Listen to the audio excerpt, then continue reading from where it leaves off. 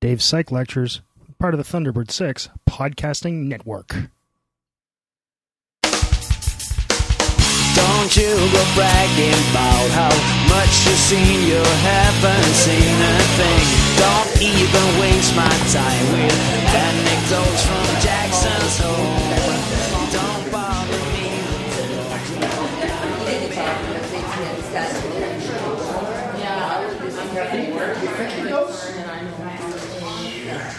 Small. It's kind of a... It's like... I heard the letter. Yeah, that's about right. There's a chocolate bar. But change my mind. So I just... All right. So continuing on, we were talking... This is where we were. We were talking about some of the key concepts and terms. And I hope you noted, and I know I did, that most of these things happen in classical conditioning and in... Or a lot of them, at least, are in classical conditioning and in... habituation. Some of them are specific here. The discriminative stimulus and the free-trigger contingency clearly are about operating conditioning. But the idea of acquisition, extinction, spontaneous recovery, generalization, those happen in every kind of learning we've talked about. So there are certain rules that happen in every kind of learning. This is one of the things that led people to believe there was only, say, one kind of learning, which is probably a silly question, a silly statement, really. But there are certainly cases where there's overlap. There's no argument there. You can see here that a lot of times we will use some condition reinforcements. As I said, you're using classical conditioning to do operative conditioning. Nothing wrong with that. And we ended up by talking about response chains. The idea of having a whole bunch of responses in a row, this can actually lead to very complicated behavior. Very complicated to locate behavior, I should say. Okay? Questions about that? That's what we left off last time. All right. Now, we've talked before about constraints on learning. We talked about the constraints on Pavlovian conditioning, and we talked about, what else did we talk about? I talked about, it's like I'm in kindergarten. And then we talked about, and then I talked about case aversions, right? Well, the first thing that comes to mind when you talk about constraints on operating conditioning is the stuff, and I talked about this, I believe, earlier on in the course, is the stuff that Breland did, husband and wife team. Did their PhDs, I believe, with Skinner, and then instead of becoming poorly paid, overworked academics, they decided to go into the world of advertising. It was, after all, the early 60s and the era of Mad Men. I just thought I'd throw that part in. They didn't go into advertising. What they did is they trained animals to do advertising displays. That's a different time. This is back when people drank and smoked in their offices. It was a more civilized time. Early 60s, late 50s, and what they would do, and this was a thing that it's gone away. I remember seeing it a little time when I was a kid, where in storefronts you would actually have displays, right? And maybe less, much more elaborate than you see now, because of course people couldn't buy Google ads back then, so they had to do something to advertise themselves. And these were the folks that were training. They would train animals to do little tricks and stuff at people's storefronts, great stuff.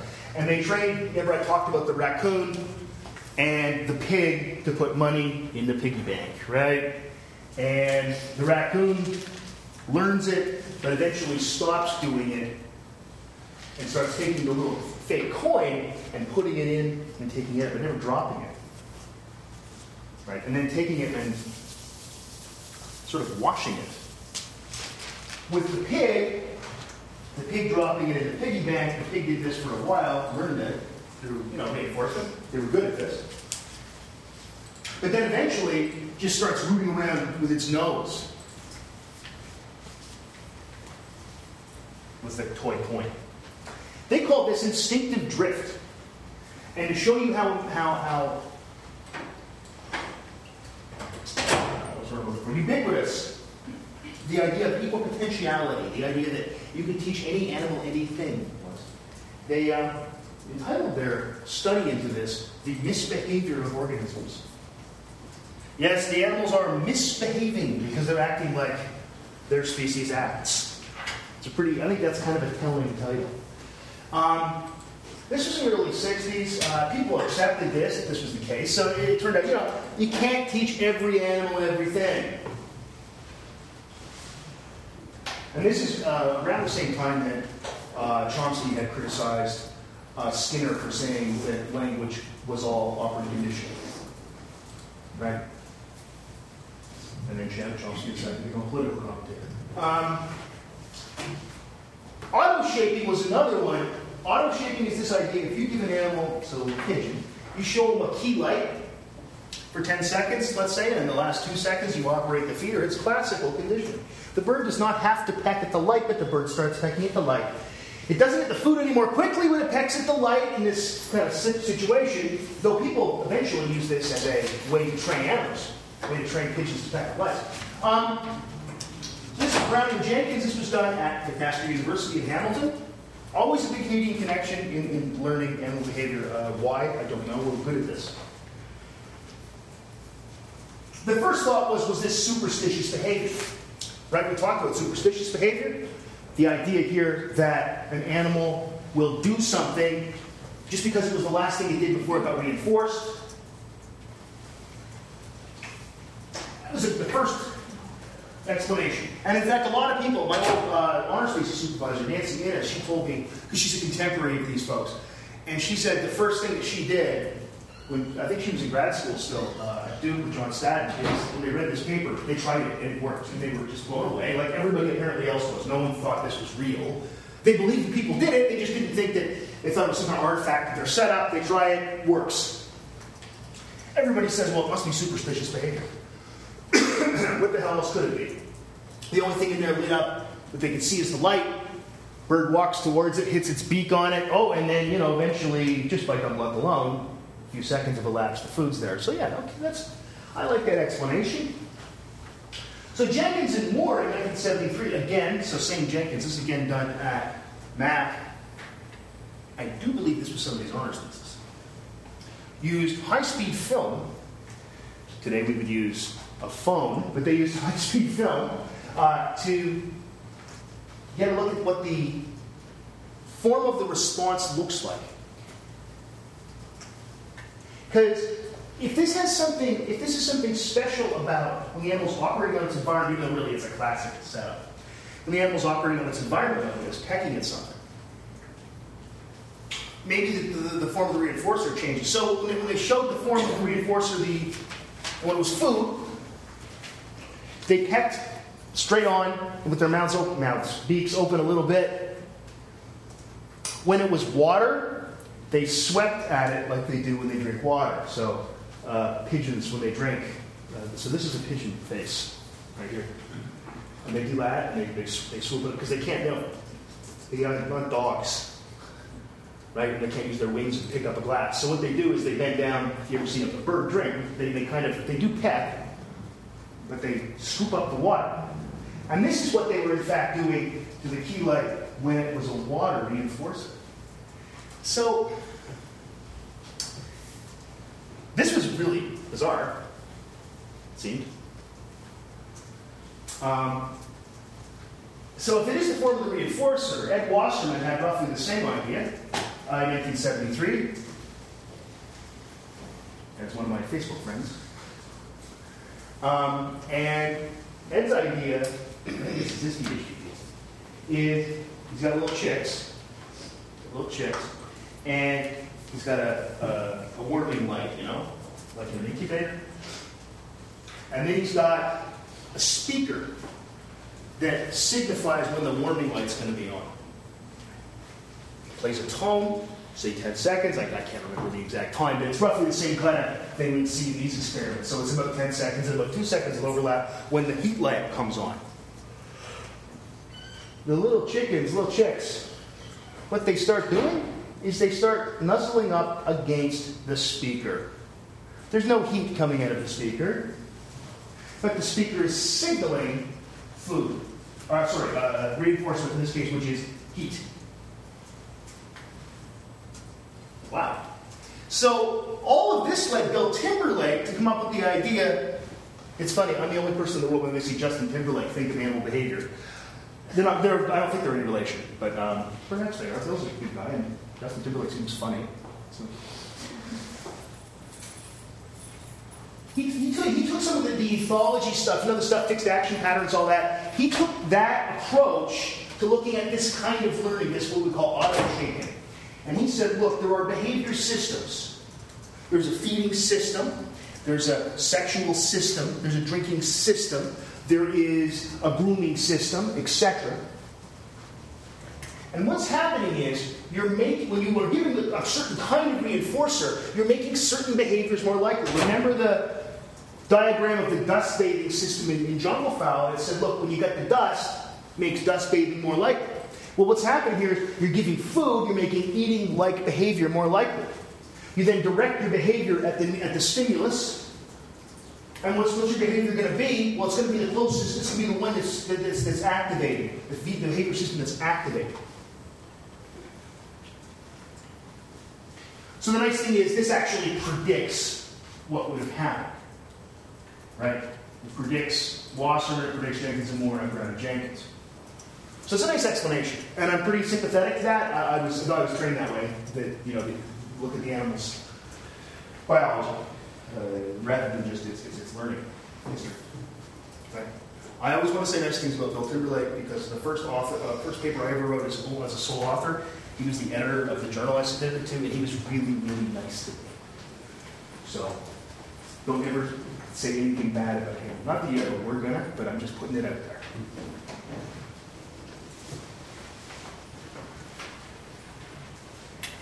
Make sense?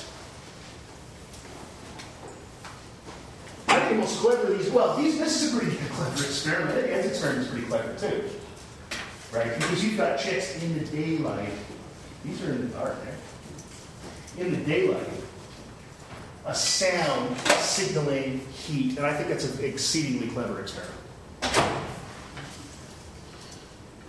All right. So that's just some constraints, and we'll talk about more of those, especially talk about comparative cognition, which is really all about constraints in some respects. Okay. Now, you could give a reinforcement after every behavior you're interested in making more likely. Right? You certainly could. That's called CRF, or continuous reinforcement. There are lots of acronyms.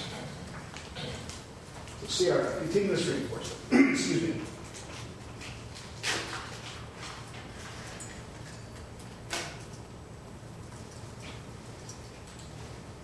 This is actually very rarely used.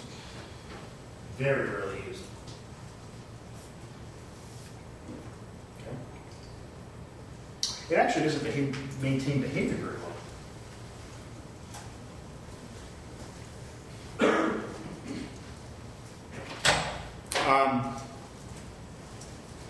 Think about it. If you think about this in terms of, let's think of this cognitively for a second. Let's think of the animal as a representation. The animal has learned that every time it presses a bar, it gets food. Every single time. Bar, press food, bar, press food, bar, press food, bar, press food. What is the animal then going to think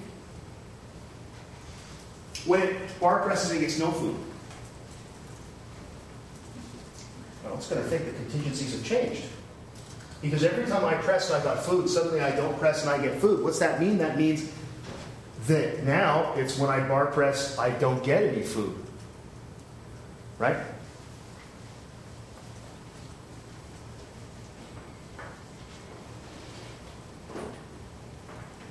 If I was giving you a nickel every time you put your hand up, you don't have your hand up all the time because you have piles of nickels and you throw a nickel. And if I stop giving you a nickel, you probably stop putting your hand up. Right? It makes sense. So this isn't going to maintain behavior very well at all. Think about it if you are around kids at all, if you've got kids or you have a little brother or sister, niece, nephew, whatever, and you are telling them, every time they read a page of a book, you say, way to go, that's good, glad you're reading. You know, like you get kids, they're about grade 2 or so, they get this thing, they have to bring home a list. And every day that they read a book, they write down what book they read. Okay? Something kids do. When the kid fills out the sheet each day, you go, oh, that's good, you read another book. You don't stand over their shoulder and go, yeah, another word, that's good, keep going. Yeah, that's good, that's really good, yeah. You can see why it's not going to maintain behavior. Because as soon as I walk away and go, well, I got to stop doing this because it's driving me insane, so I'm going to leave now. Kid's like, oh, praise doesn't come anymore. Why should I do it?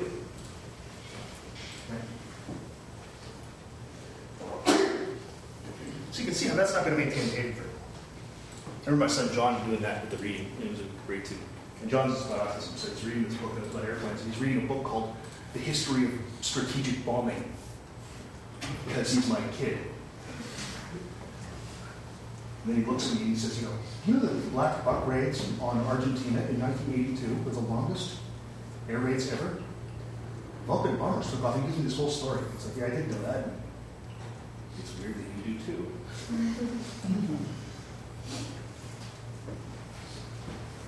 But I didn't stand there the whole time.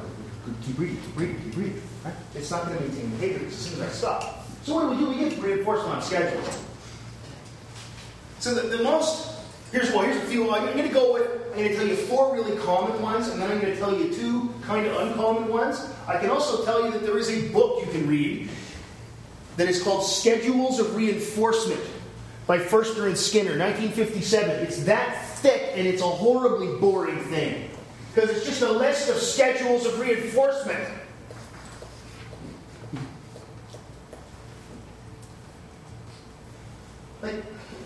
I swear there's ones in there and then if it's Thursday, it's too much. Fixed interval. Okay, here's that cumulative record I was talking about. See, the paper's moving along and the pen goes up. And in fact, as I said, even if you're using a computer output nowadays, you would still want this, because everyone's been trained to think like looking at these cumulative records. So it goes along, and that little line there is when the reinforcement happens. This is how the pen resets, goes back to the bottom. So times along here, number of reinforcements cumulatively is along the y-axis. So this is when the first response, the fixed interval is when the first response after a given interval is rewarded. So an FI10 is a fixed interval, meaning the first response after 10 seconds of responding is rewarded. It's not that every 10 seconds the animal's rewarded. That's actually classical conditioning, isn't it? Right? Because that's 10 seconds on, give you food. You don't have to do anything. This is starts and start the clock, and the first response after 10 seconds, you get food. Animals eventually, of course, start responding right around 10 seconds because they learned it. They should respond right around 10 seconds because that's when the food is. Right? So they're coming along here. Notice they hardly peck at all. Again, assuming these are pigeons. I think in pigeons, that's the other day. Assuming these are pigeons, they're hardly pecking at all. Then it gets close to the time, they peck like crazy. This gives us a pattern of responding we call the FI scallop. I think because that kind of looks like a scallop shell. That's the only thing I can think of. And that scallops are delicious. It's also because of the deliciousness of scallops. That's the only thing, it must be. Because you know what a scallop shell looks like? Shell gas station? That's a scallop shell. Hey, now you've learned something today. Something even more useful than the rest of this course. So, that kind of thing on the shell, I think that's the scallop. That's always been my guess. No one's ever explained it to me. It was always like, that's a scallop shape. No, it's not. Scallops are round, and you sear each side and you eat them. And they're delicious. This should tell us something. Don't think like a Skinnerian. Please don't ever. So don't think like Skinner or Watson. Don't think if we're just looking at behavior, because they were. They would just say, look, we got this scallop shape. That's great, we're done. Next schedule. What are we doing next? But what does this tell you about the animal's behavior? What does this tell you about, let's say, a pigeon that would do this perfectly for seconds? By the way, this is after acquisition's done. All these things are done. We're at asymptote here. They've totally learned it. Does this tell you anything about a pigeon? Or a rat, because the behavior looks the same, if you prefer rats. Okay. It might match their actual feeding behavior system in the sense of general searches for food, because it just seems to time. Yeah, you think it's coming at exactly the same time all the time? Probably not, right? It's probably not coming 10 seconds, 10 seconds, 10 seconds, 10 seconds. That's a neat guess. And you're getting at something there. You're close. You're close. What's it tell you about? Okay, I'll make it easier. What's it tell you about the abilities of rats and pigeons? And every other species ever tested doing this.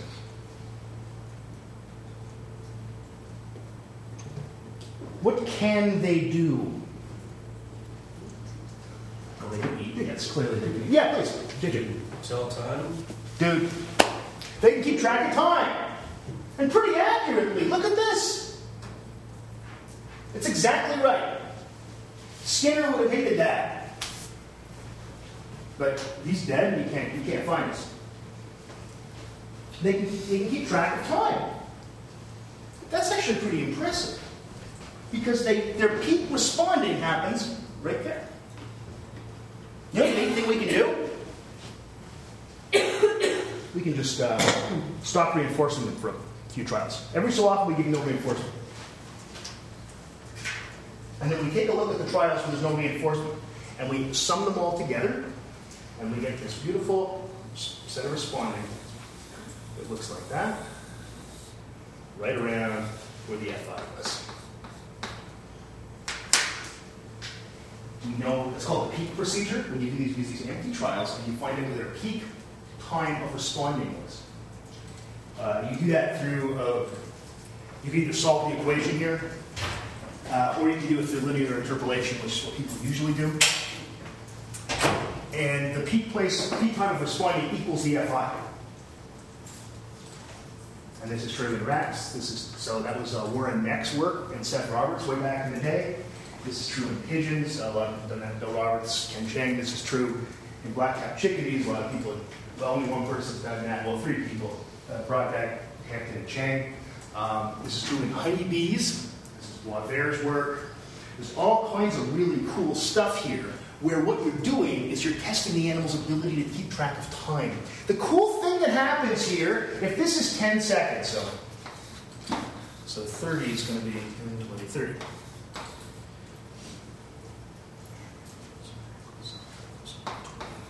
So now for FI20, let's go a little lower. It's going to look more like that. Whoops, not so skewed, idiot. And then for 30, they're still peaking at the right place, but the spread, of these distributions is proportional to the time. In other words, the errors the animals are making in timing are proportional to the amount they're trying to keep track of. So there is error in their clock,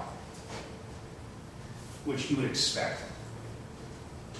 But the error is symmetrical, and the error is proportional to the amount of elapsed time they're keeping track of. This is exactly the same thing that happens with how bright is that light, how loud is that noise, how much does this weigh. It's actually Weber's law, which is a fundamental thing in perception. That is really neat. And in fact, if you take these figures, the mathematically sophisticated among them, if you transform this and have this peak, it just falls right on top of this one. You transform this to have this peak, it falls right on top of that. It's really, really cool. The neat thing about this also is that there's a timing model, which we might get into later. We can now account for 99.999% of the variance in timing behavior in animals. Much of that work done by Les Church, Ken Chang, John Crystal.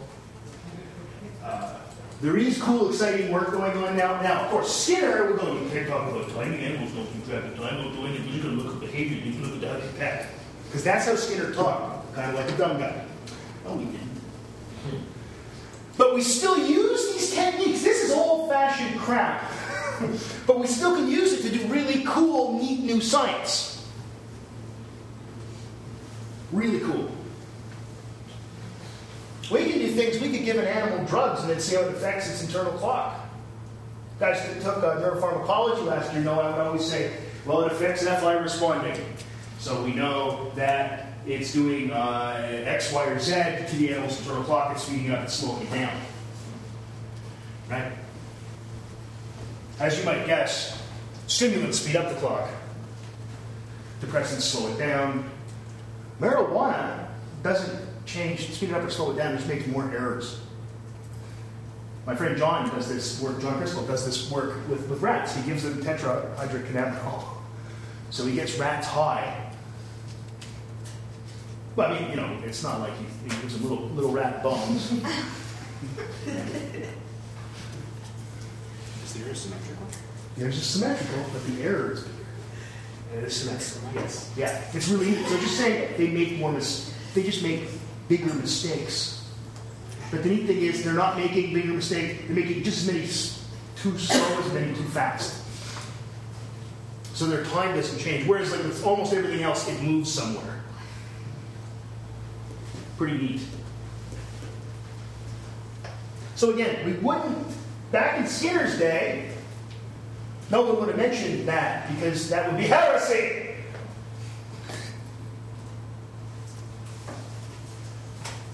You'd have to go to jail because you couldn't predict an earthquake. You heard about that, by the way? Yeah, you should be disgusted. Just saying. In Italy, these geologists didn't predict an earthquake, so they're now apparently guilty of manslaughter.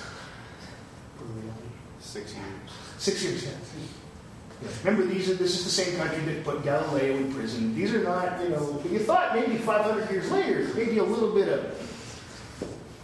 It seems to me it's time for Ezio to show up and do some missions. A little Assassin's Creed reference. Got it? Okay. That should just, by the way, creep you out. So if you're a scientist, you can't just even keep your mouth shut. You've just got to go around yelling random shit and hope something's right. And then you won't get put in prison in Italy. They do a lot of stuff right in Italy. They got food down pretty good. Right? No, I'm not serious. One of the world's great cuisines. They've got food down. A lot of other stuff they seem confused about. A friend of mine who's Italian said, it's apparently okay to shoot people in the street for the mafia. But don't not say anything if you're a scientist. It's a little creepy. I'm just saying. I'm very disturbed. I'm very upset by that. Like medieval times. Without the cool armor and stuff, So we can use this stuff today. Oh, anybody understand this? Questions about the FI? So remember, if the animal waits 15 minutes and it hasn't it hasn't responded, it's still an FI 10 seconds. It's the experimenter that sets up the schedule, not the animal. The animal's operating its environment, but it's not setting the schedule. So that's up to the animal to respond, but even if it takes 20 minutes to respond, it's still an FI 10 because it's like the first response after 10 seconds would be reinforced.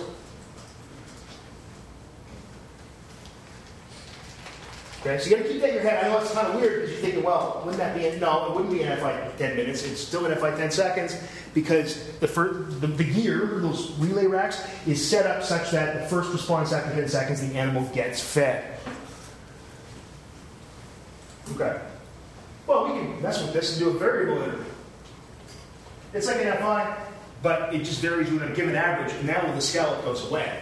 And again, cognitively, this makes complete sense. Well, of course it goes away. It can't predict what time it's going to happen. So it might be that it's like, let's say it was a VI 10, variable interval 10 would be like 10 seconds, then 8 seconds, and 14 seconds, and 6 seconds, and 12 seconds, and 18 seconds, and 2 seconds, and 1 second, and 19 seconds. And if I did that all properly, the average is 10 seconds. And if it isn't, look, it was supposed to be 10 of all those numbers. So the animal can't predict anymore, and now it's just nice, steady responding. Yeah, then you looked like you were... I was just going to say exactly what kind of learning is going on there. Learn it, you should, heck. Yeah, because you never know when it's going to... You never know. Just continue. You just never know. So you're not going to get it. See what the animal does here is it takes a little break. Well, why that here? It's not going to get reinforced. It's reinforcing after 10 seconds. Here it's like... It can be reinforced. Look, there's two that are really close together here, and there's two that are really far apart. You've got to do this when you do this. When you train the animals up to do this kind of stuff, you really need a long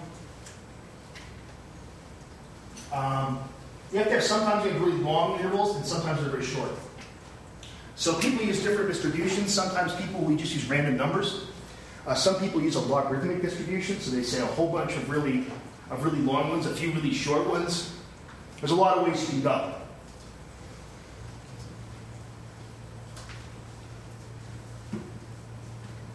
When you would do this with that gear, you would have a little tape with hole punched in it, and every time the stepper went, if it came to a little hole, it would then give reinforcement. So you'd actually set it up that way, how much time or how much, you know.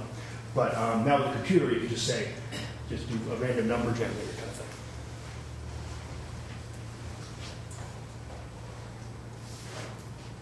thing. All right.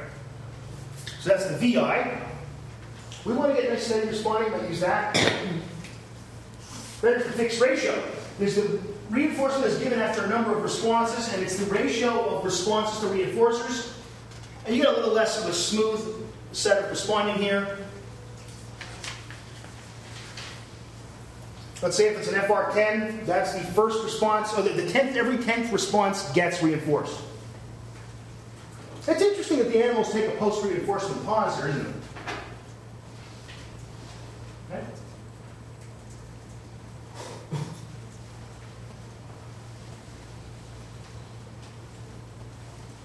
Why do you think they do that?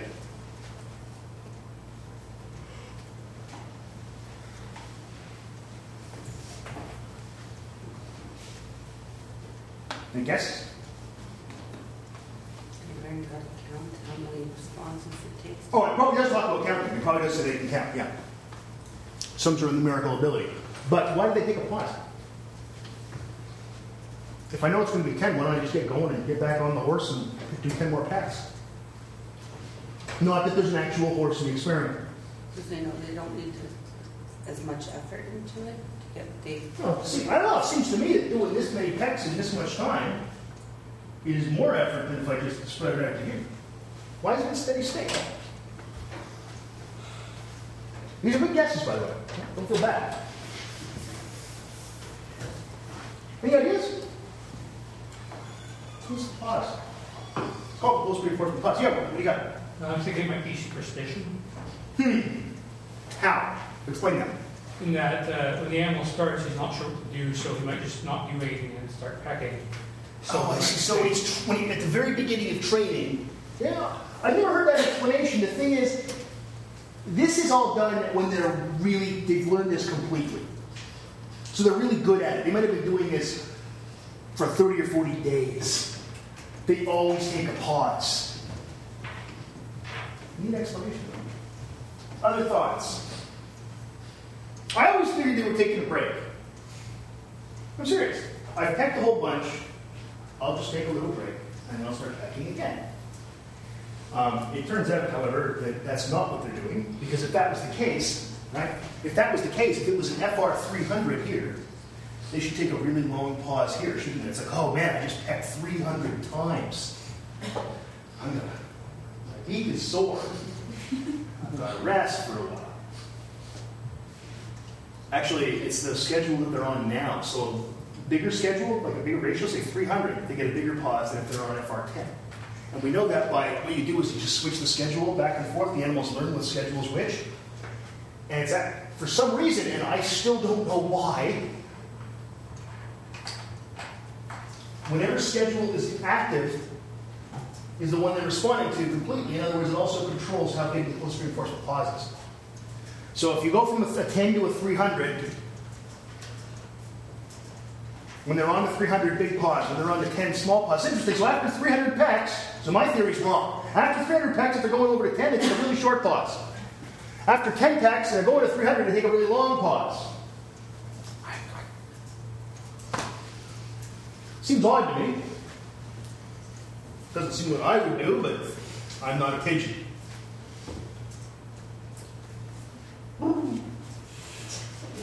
Speak pigeon. You think of any? Okay, well, actually, before I say that, let's finish up the schedule. 4 schedules. Variable ratio. This is after a varying number of responses. This is where you get really steady state responding. Look at the beautiful, look at the slope of that. Nice and high, steady state responding, no post reinforcement pause, because you don't know when it's coming, man. You never know when it's going to happen. Can anybody think, let's think of these 4 schedules now. Fixed interval, variable interval, fixed ratio, variable ratio. Think of things in daily life and tell me what schedule they are. Paycheck is fixed interval? Yeah, it kind of is, because you're paid every, say, 2 weeks. Yeah. And assuming, we'll factor out the fact that if you're sick, they still pay you. Well, at least where I work. If you're working hour to hour, it's different, but it's the first response after a given period of time. Yeah, that's probably fixed interval. You could maybe make an argument that it's fixed ratio, but I think fixed interval is probably better. Yeah, because you get paid typically on a schedule of every 2 weeks, or I know we get paid on the 15th and the last day of the month. Things like that. Other thoughts? That's a good one. That's a sort of a classic. What's something else that looks like one of these schedules?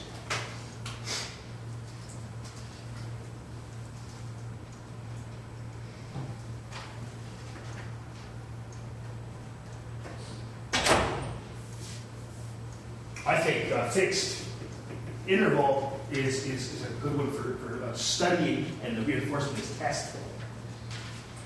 People don't study, they don't study, they don't study, they test, go study, study. Whereas variable interval is pop quiz classes. If you've got a class that has pop, doesn't Dwayne do that? Doesn't Dwayne do pop quizzes and stats, I think? I think he does. Yes. And the point of doing that, and it's the point of anybody doing that, is, well, first thing it does is it makes people come to class. But the nice thing it does is it makes sure people are always working and always doing their reading, because you never know. You never know. When I taught 2127 back in the 90s, it was a long time ago, I used to use in-class assignments, and you never knew when they were going to happen. I knew when they were going to happen. They were going to happen when I was short on material. But it was early days, and I just started doing the job. I wasn't good enough yet at drawing 5 slides out into an hour and a half. It's a skill you learn after a while. I remember when I first gave Dwayne my slides actually for stats, and he listened to the lecture because I gave him away to the podcast. He said, "You had one slide up there for 45 minutes, and you talked just the whole time. How did you do that?" I said, "Well, son, just practice." What else? Give me some other ones. I got a classic example here, but I don't want, maybe somebody's going to have it. But anything else you think? Yeah, Debbie, that's all. I was just going to say, it's the reward itself is getting the reinforcer.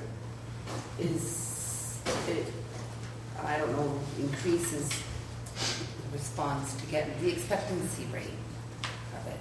I'm sorry to follow you. I know. Okay. Okay, don't worry about it. Don't worry about it. Ideas. Something else you see in daily life that maybe you don't do, you see others do, could be. You ever watch anybody play slot machines at the casino? Or if you've been to Eastern Canada, in a corner store? Well, it's Vegas, in a bar. What do they do? Play. Every so often, money comes out. Or buying lottery tickets. Because you never know when you're going to win. You don't. And every so often you do.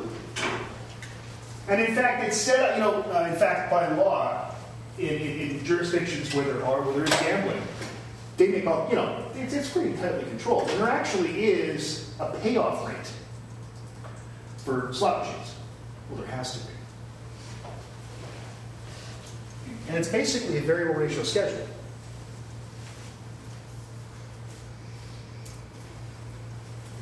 Okay. Xbox Live achievements. Our variable ratio schedule. I told you about that the other day when I was talking to the guy who developed that, and we were laughing, and I said, it's a variable. He said, yes, ratio schedule. That's exactly what I was doing. We're trying to get people to keep playing games. a really good video game that you like, you don't always get reinforced. What's reinforcing in a video game? What keeps you playing? It could be leveling up, right? It could be finding, it could be killing a bad guy. It's somewhat unpredictable. John Hobson wrote a book called Behavioral Game Design, and he totally used schedules of reinforcement to explain how to write games that are, for lack of a better word, addictive.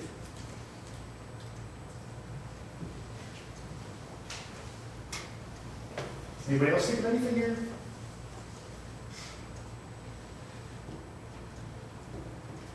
I think here, when you're in school or something, read 10 books and you get a sticker.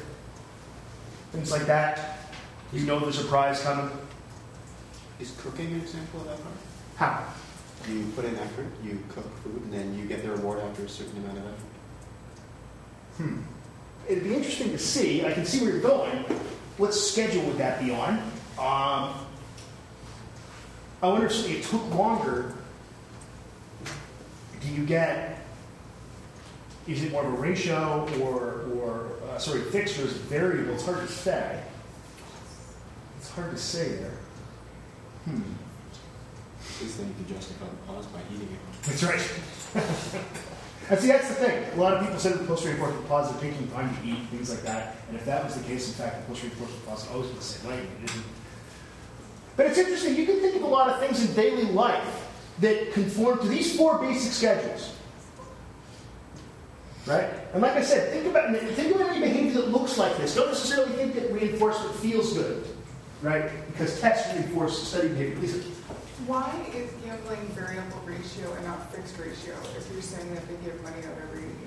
Yeah, but it's done. They don't give money out every 10th spin. They give money out on average every 10th spin. Okay. Right? That's what it's... And of course, if we knew what the ratio was, if it was fixed, you would just stand there until someone did 9, you'd knock them over, you'd push the button, and you'd take the money, right?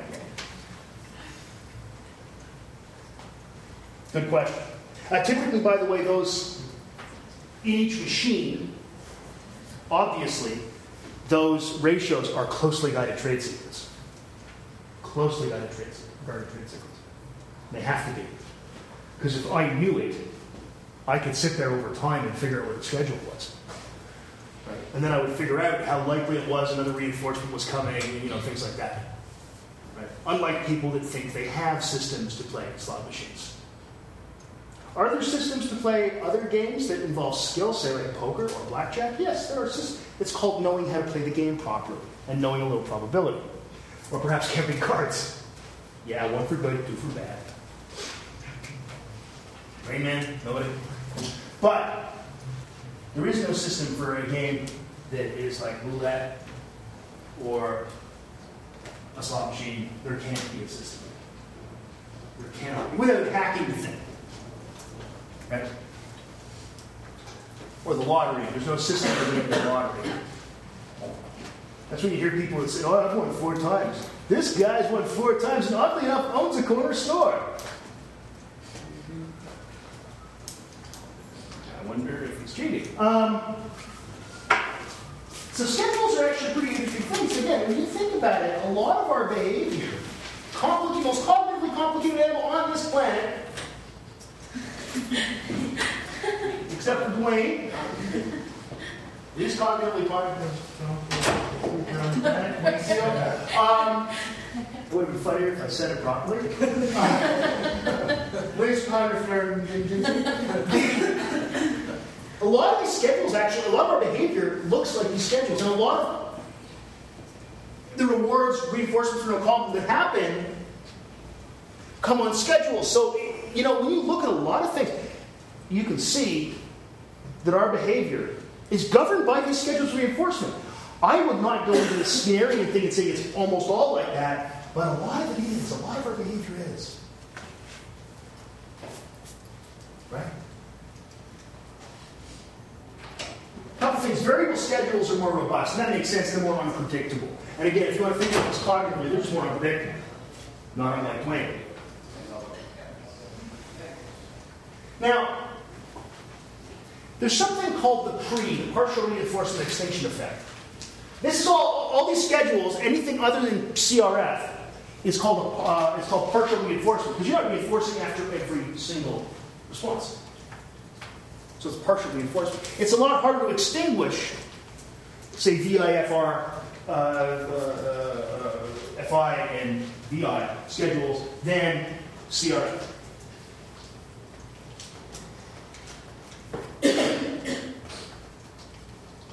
Now, when you think about it, this makes a great deal of sense, because basically the animals learned that after every in CRF, the animals learned that after every reinforcement every behavior gets reinforced. And suddenly, you get one lack of reinforcing, like you get one empty trial, and you don't respond anymore. Well, if you think about this kind of in the Swirlo-Wagnerian terms, the animal's pretty surprised, right? And it's going to learn a lot. I mean, you can't use the Swirlo-Wagner model to do instrumental conditioning, but the idea of you learn a lot when you get surprised makes some sense generally. The animal's pretty surprised when it gets nothing and right away stops responding very quickly. The animal isn't surprised. The difference between expected value and actual value, actual outcome, are negligible in a variable schedule if you suddenly have nothing.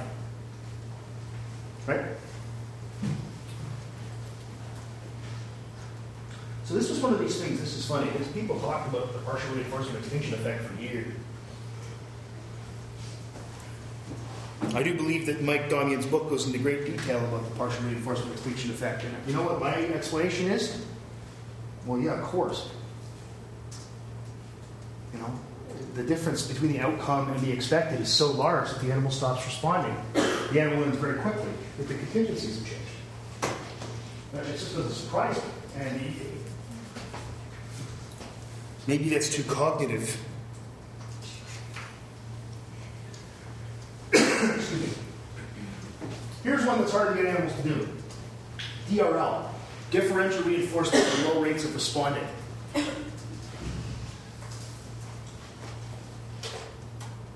So let's say you get reinforced for doing small amounts of responding. So one response every 10 seconds. If you do two, you don't get reinforced. Well, it's pretty, if you think of this from a biological standpoint, it's pretty damn obvious why this is hard to teach an animal.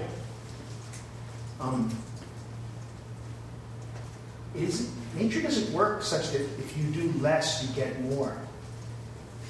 It just doesn't work that way. Right? So that's what this is really, when you think about it, this is one of those constraints kind of issues. Can you teach an animal this? Yes. Yes. But it's hard. This has been used, in fact, in drug studies, showing something called behavioral tolerance. Behavioral tolerance is when there's tolerance that's, of course, it's all in the nervous system, but there's tolerance that's based on, releasing less neurotransmitters, that kind of thing. But there's also behavioral tolerance, such that, for example, drunks, the people that drink all the time are better drunk drivers than people that just drink not that often and drive drunk. I'm not saying you should practice. I'm saying that with practice, you get better. So what do? We train animals on amphetamine, and we give them this. First we give them amphetamine, used to amphetamine, then we try to train them up to DRL. You can do that. On the other hand, if you've trained animals to DRL, and then you give them amphetamine, they're screwed.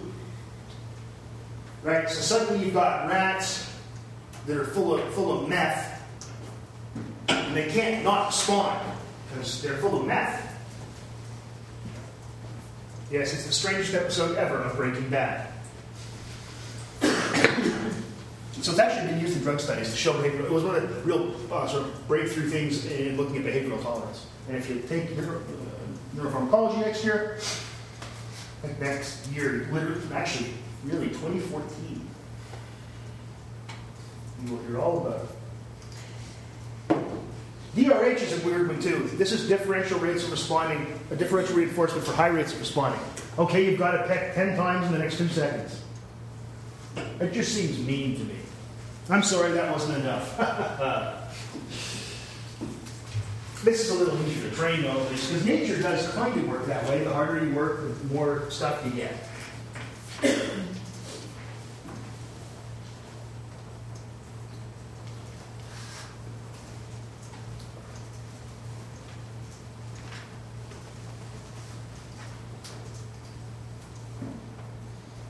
Okay, what can we do with these things? Well, if we're trying to explain complex behavior, there may be multiple, in fact, right now in your life, there are multiple schedules of reinforcement going on, right? We can do concurrent schedules and chain schedules. Now, concurrent schedule is we've got two schedules operating at once. So we've got, let's say, so you got two key lights, and here, this one here is on an FR10, and this one here, we'll put on an FR20.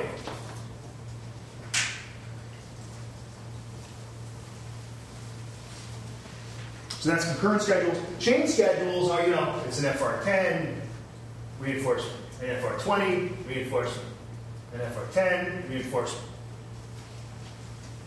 So this isn't like response change, right? Which was, remember that was a schedule, then a schedule, then a schedule, then reinforcement. This is a schedule, reinforcement, then another schedule, reinforcement. They say schedule 3, reinforcement, then next schedule 1, reinforcement.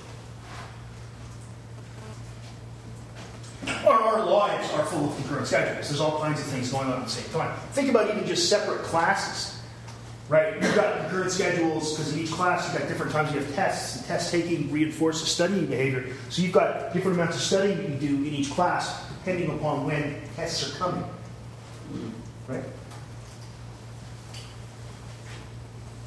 The interesting thing, and I noted this when I talked about the post-reinforcement pods, the behavior follows the schedule in effect at that time. So if we're doing chain schedules, the schedule at that time that's active is what the behavior's going to look like. So you get a long post-reinforcement pause if you're at an FR, say an FR300 compared to an FR20. As I said here, this is what allowed people to determine that the post-reinforcement pause and FR schedules is due to the present schedule and not to the previous one. And being due to the previous one is what, to me, I always found intuitively pleasing, and the only problem is, of course, it's completely and utterly wrong, and now I'll be put in jail and early.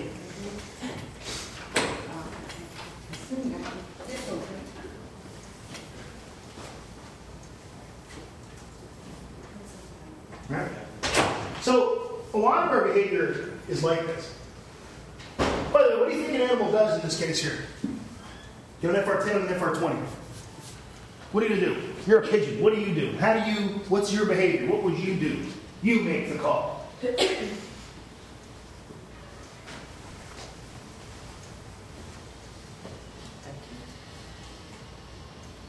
a scary Halloween door open. Ooh. Speedy. What would you do if you were a rat, pigeon, or a human, actually? How would you distribute your behavior? What would you do? Here's some options. Do it all here. There's one option. What about putting all your behavior here? That's another option. What about getting confused and just quitting? That's another option.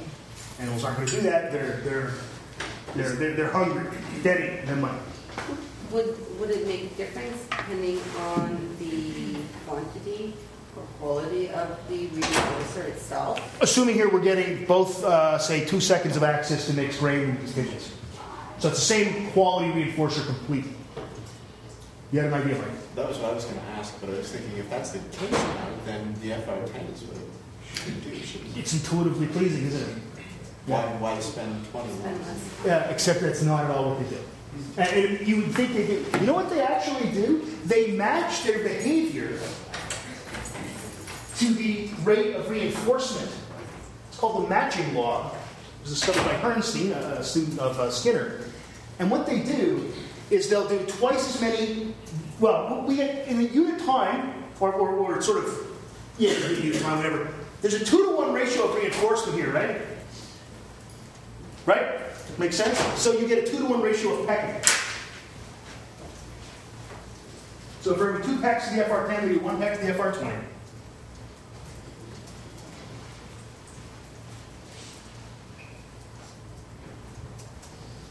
That is weird, wild stuff.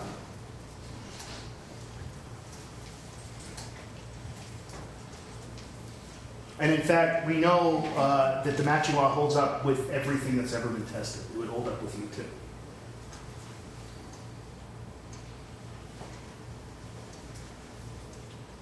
Where does this come from? Biologically, where does this come from? Well, animals tend to test hypotheses. That's what they do, right? We do it too. How does the world work? How does the world work? And keep testing stuff out. So they do peck a little bit over here, just not as much. They're always testing. And in fact, what's the extra effort here? It's a peck. These two things are beside each other. Would they get more reinforcement if they just stayed here? They might. It would depend over time. They'd probably get the same, but... Yeah, over time they would probably get the same. But that sounds like unnecessary delayed gratification. Yeah, it does. But there's a way to stop this behavior, and that's what, between the two lights in the Skinner box, you put a great big barrier. Now, if they're going to peck here, they have to walk all the way back over here to do a peck. They stop. They just completely... At the beginning, they do. Like I said, they kind of test hypotheses, but after a while, it's like, dude, this is not worth it over here. This place sucks. Let's go back to that other place. It's a solid barrier, so they can't... Yeah, solid barrier, they can't. Or you can make it a behavioral barrier. So you put in what's called a switch key. So there's a third key in the middle, and you have to peck it a couple of times before you switch. No problem. Again, it's like switching over now stops making sense. Okay? Especially if you make that switch key a big long amount of time. Or when they switch, both lights go up for a while. And they sort of choose to switch because they put a key in the choice. Oh, now I'm going to switch over. Turn the lights up for a while. Both lights up for a while. But when you have two things in front of you, you will do it at a 2-to-1 ratio. Right? So if you like, I don't know, ribeye steaks twice as much as mashed potatoes, you'll still eat your mashed potatoes. You'll just eat the ribeye twice as fast. It's not a very good example, but I was thinking about steak. I'm often thinking about steak. It's just one of the things that I do. Delicious dead animal flesh. All right.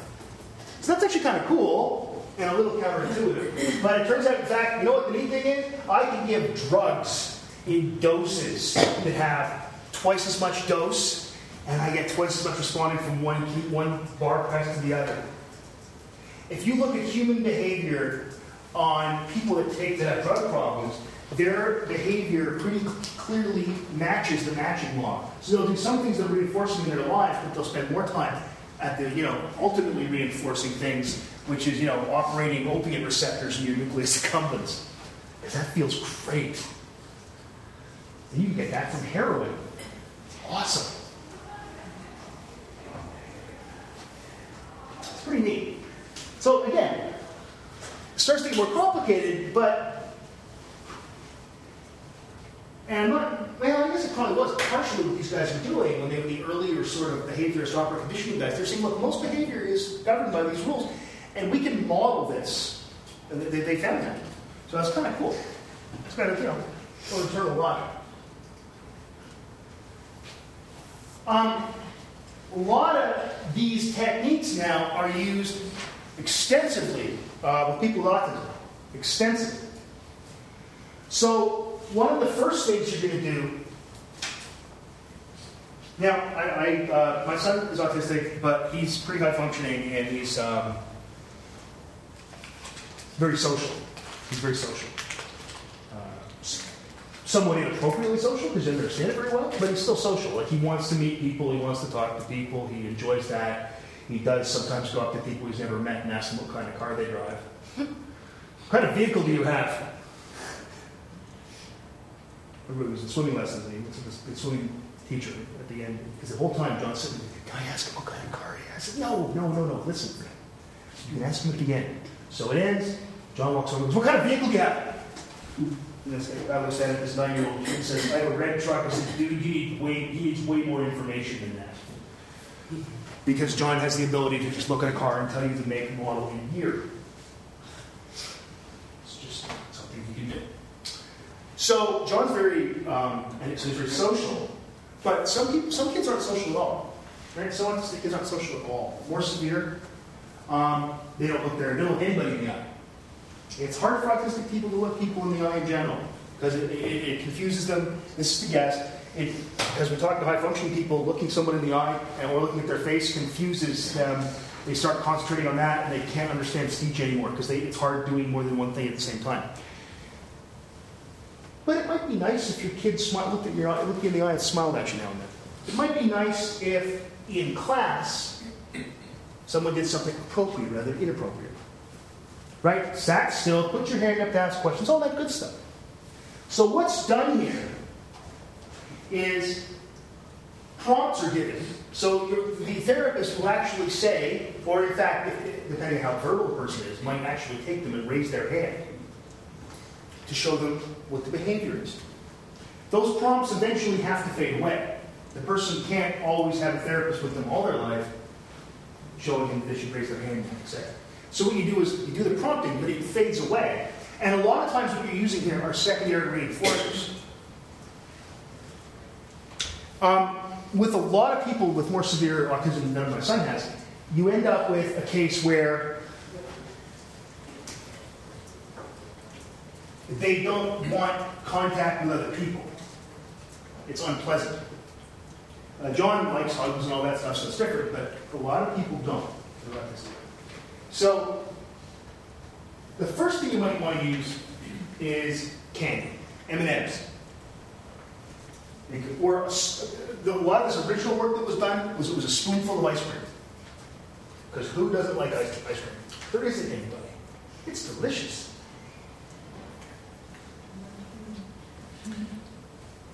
It's so delicious that I can't have it in my house. And that's not John, that's me. I just eat it till it's gone. Do you eat the ice cream? No. And I'm sitting there with a horrible headache and my face is covered in ice cream and I'm holding a spoon. It wasn't me. But you pair that, the secondary reinforcer, you pair that with a hug from mom or dad. So now the hug becomes a secondary reinforcer. And now the hug, and who doesn't want to hug their kid? And somebody who's never got a hug from their own kid before, and now they're getting it, that's just an added side benefit. So now when the kid does something that you want, you give them a hug, that's reinforcing. And the beautiful thing is you don't do it after every, because you think, well, that would be weird. You'd have to walk around the rest of the kid's life hugging them every time they do something. No, that's CRF. That won't work. You want to do it on a variable ratio. You want to make it a really long ratio because you want to maintain the behavior. So now and then when the kid does the right thing, you give them a hug. Just like you do with your kids normally. Just like you do with normal kids. Yeah, I said normal. Doesn't bother me. So this is actually, the changes that can be made in someone's life are huge. This can take someone who looks like they would never ever be able to hold down a job, never be able to move out of their parents' house, and it can turn them into somebody who's a pretty cool functioning member of society that's just a little weird. Right? Just a bit of a weird kid, weird guy. Right? That's all. Instead of somebody who is completely off in their own world, not interacting with other people, and, as I said, not holding down a job, let's say. Okay? So it's actually, it's an incredibly useful technique. This, what's called applied behavior analysis. Questions about that stuff? Like I said, we've been lucky. John's pretty, he's very verbal. And I can just tell him something's wrong and he won't do it, or tell him he's done the right thing and he'll do it. You know, within reason. He's 11, so he doesn't do everything you ask him, because if he did, that'd be weird too. That'd be weird too. Sure. But behavior has consequences. Like the other day, he took Isabel's cell phone and dialed 911. That was bad. He won't be doing that again. Because suddenly there's no Xbox for a week. No PlayStation for a week. No Netflix for a week. He walks around saying this, I'm being punished Monday, Tuesday, Wednesday, Thursday, Friday, Saturday. Is it for all months? I said, no, it's just this week. It's just this week. It's just this week. He was texting me, I was in London. Then he says, I'm not punished tomorrow. I said, I think you are. I think you are. No. I said, I'm going to ask Mom. He said, no, don't. It's okay. I've worked it out. Everything's fine. So, right, but doing the right thing, I am amazed. And of course, this is the sort of using also the setting as sort of almost an occasion setter. I've watched him in school compared to what he's like at home. At school, he does not run around at full speed yelling, which he will do at home. You gotta say, hey, cut it out. Again, he's an 11-year-old boy. But I see him in school, he's sitting there at his desk, puts his hand up, asks questions. He was just elected the student council. I don't know what kind of... He ran on a platform of pajama day, bring a stuffed animal to school day, and it was one other day, and apparently it was a landslide. He's now polling 5 points ahead of Mitt Romney in Michigan. He had binders full of ideas.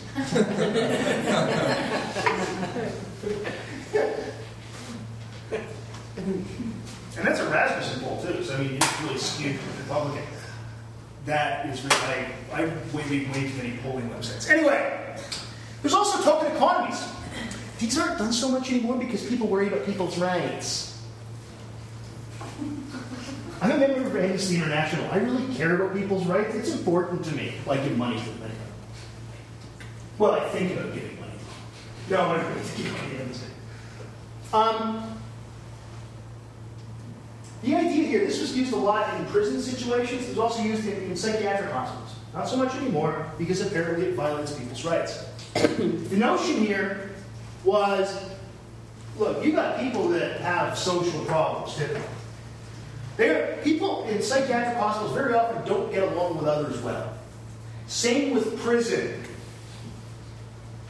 So what do you want to do? You want to reinforce good behavior. What do? You give them poker chips. You set an economy, and then they can buy stuff in the store. Right? So let's say somebody's schizophrenic. What's one of the typical problems of schizophrenia is social awkwardness and inappropriate social behavior. So every time someone smiles at someone coming at him, give him a poker chip. Excuse me. It may be fine, but doing the wrong thing. But that doesn't work really as well as just giving them the poker chips for the right thing. And they can then exchange them, and up until about 20 years ago, almost solely for cigarettes. But for TV time, for extra time playing ping pong, for chocolate bars and what have you. It's also used in prisons. As I said, it does not use now in prison they pay, and they don't get paid well. Prison isn't fun, from what I hear. I've not been. But I'm guessing it's not a good time. Yeah.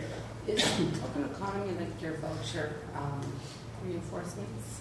Yeah, it's the same kind of idea. Yeah, you're given something that you can eventually trade, right? There's all kinds of industrial organizational applications of this, of these techniques. This is giving reinforcement to workers. This is finding, for example, that people work better when you give them breaks, because the breaks reinforce working behavior, which is interesting, right? So if you've worked for half an hour and you get a break, in fact, what happens is, and that's a fixed interval, right? You get a 5-minute break every hour, every 2 hours, every 3 hours, whatever. People end up working harder right near the end there. That's pretty neat. Or you can do something like, for example, reward people for giving ideas. Right?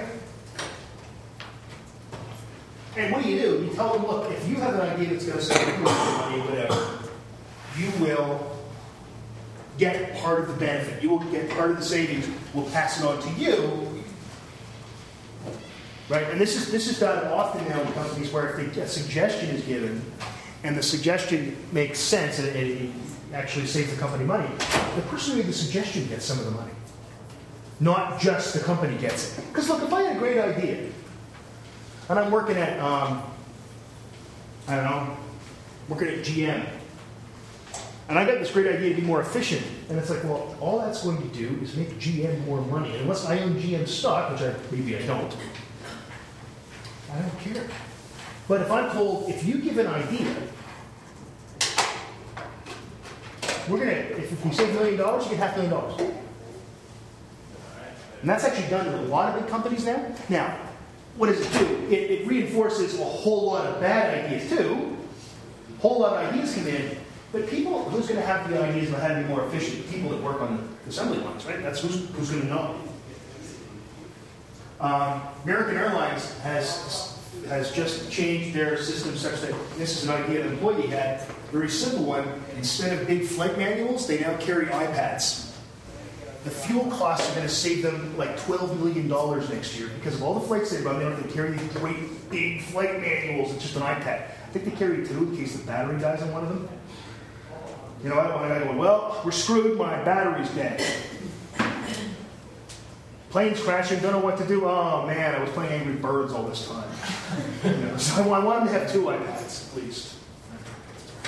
But these kind of techniques are used. And this is going to reinforce the behavior.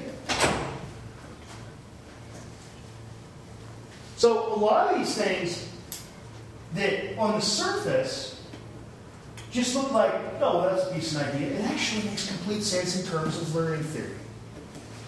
Right? And as I mentioned before, John Hobson's book, Behavioral Game Design, it's like a Bible for video game designers. And it's totally written by a guy who's an experimental psychologist who's an expert actually in this stuff, animal timing.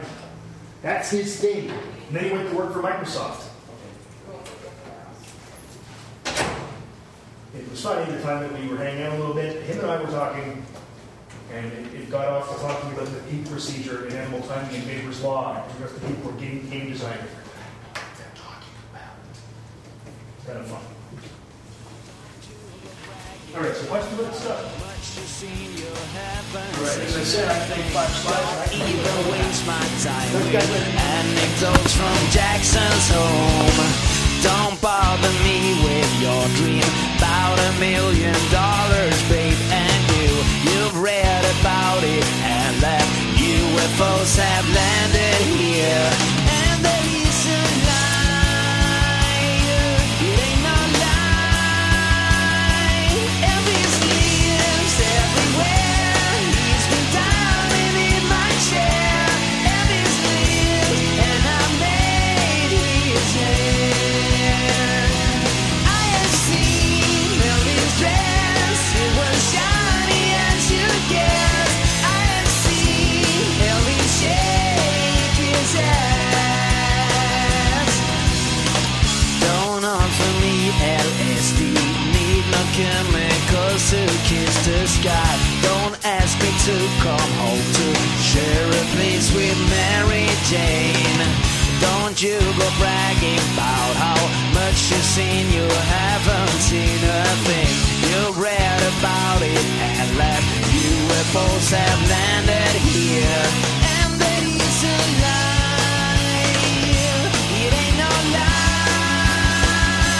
Elvis lives everywhere. He's been dying in my chair. Elvis lives, and I made his hair. I have seen Elvis dance. It was shiny as you guess.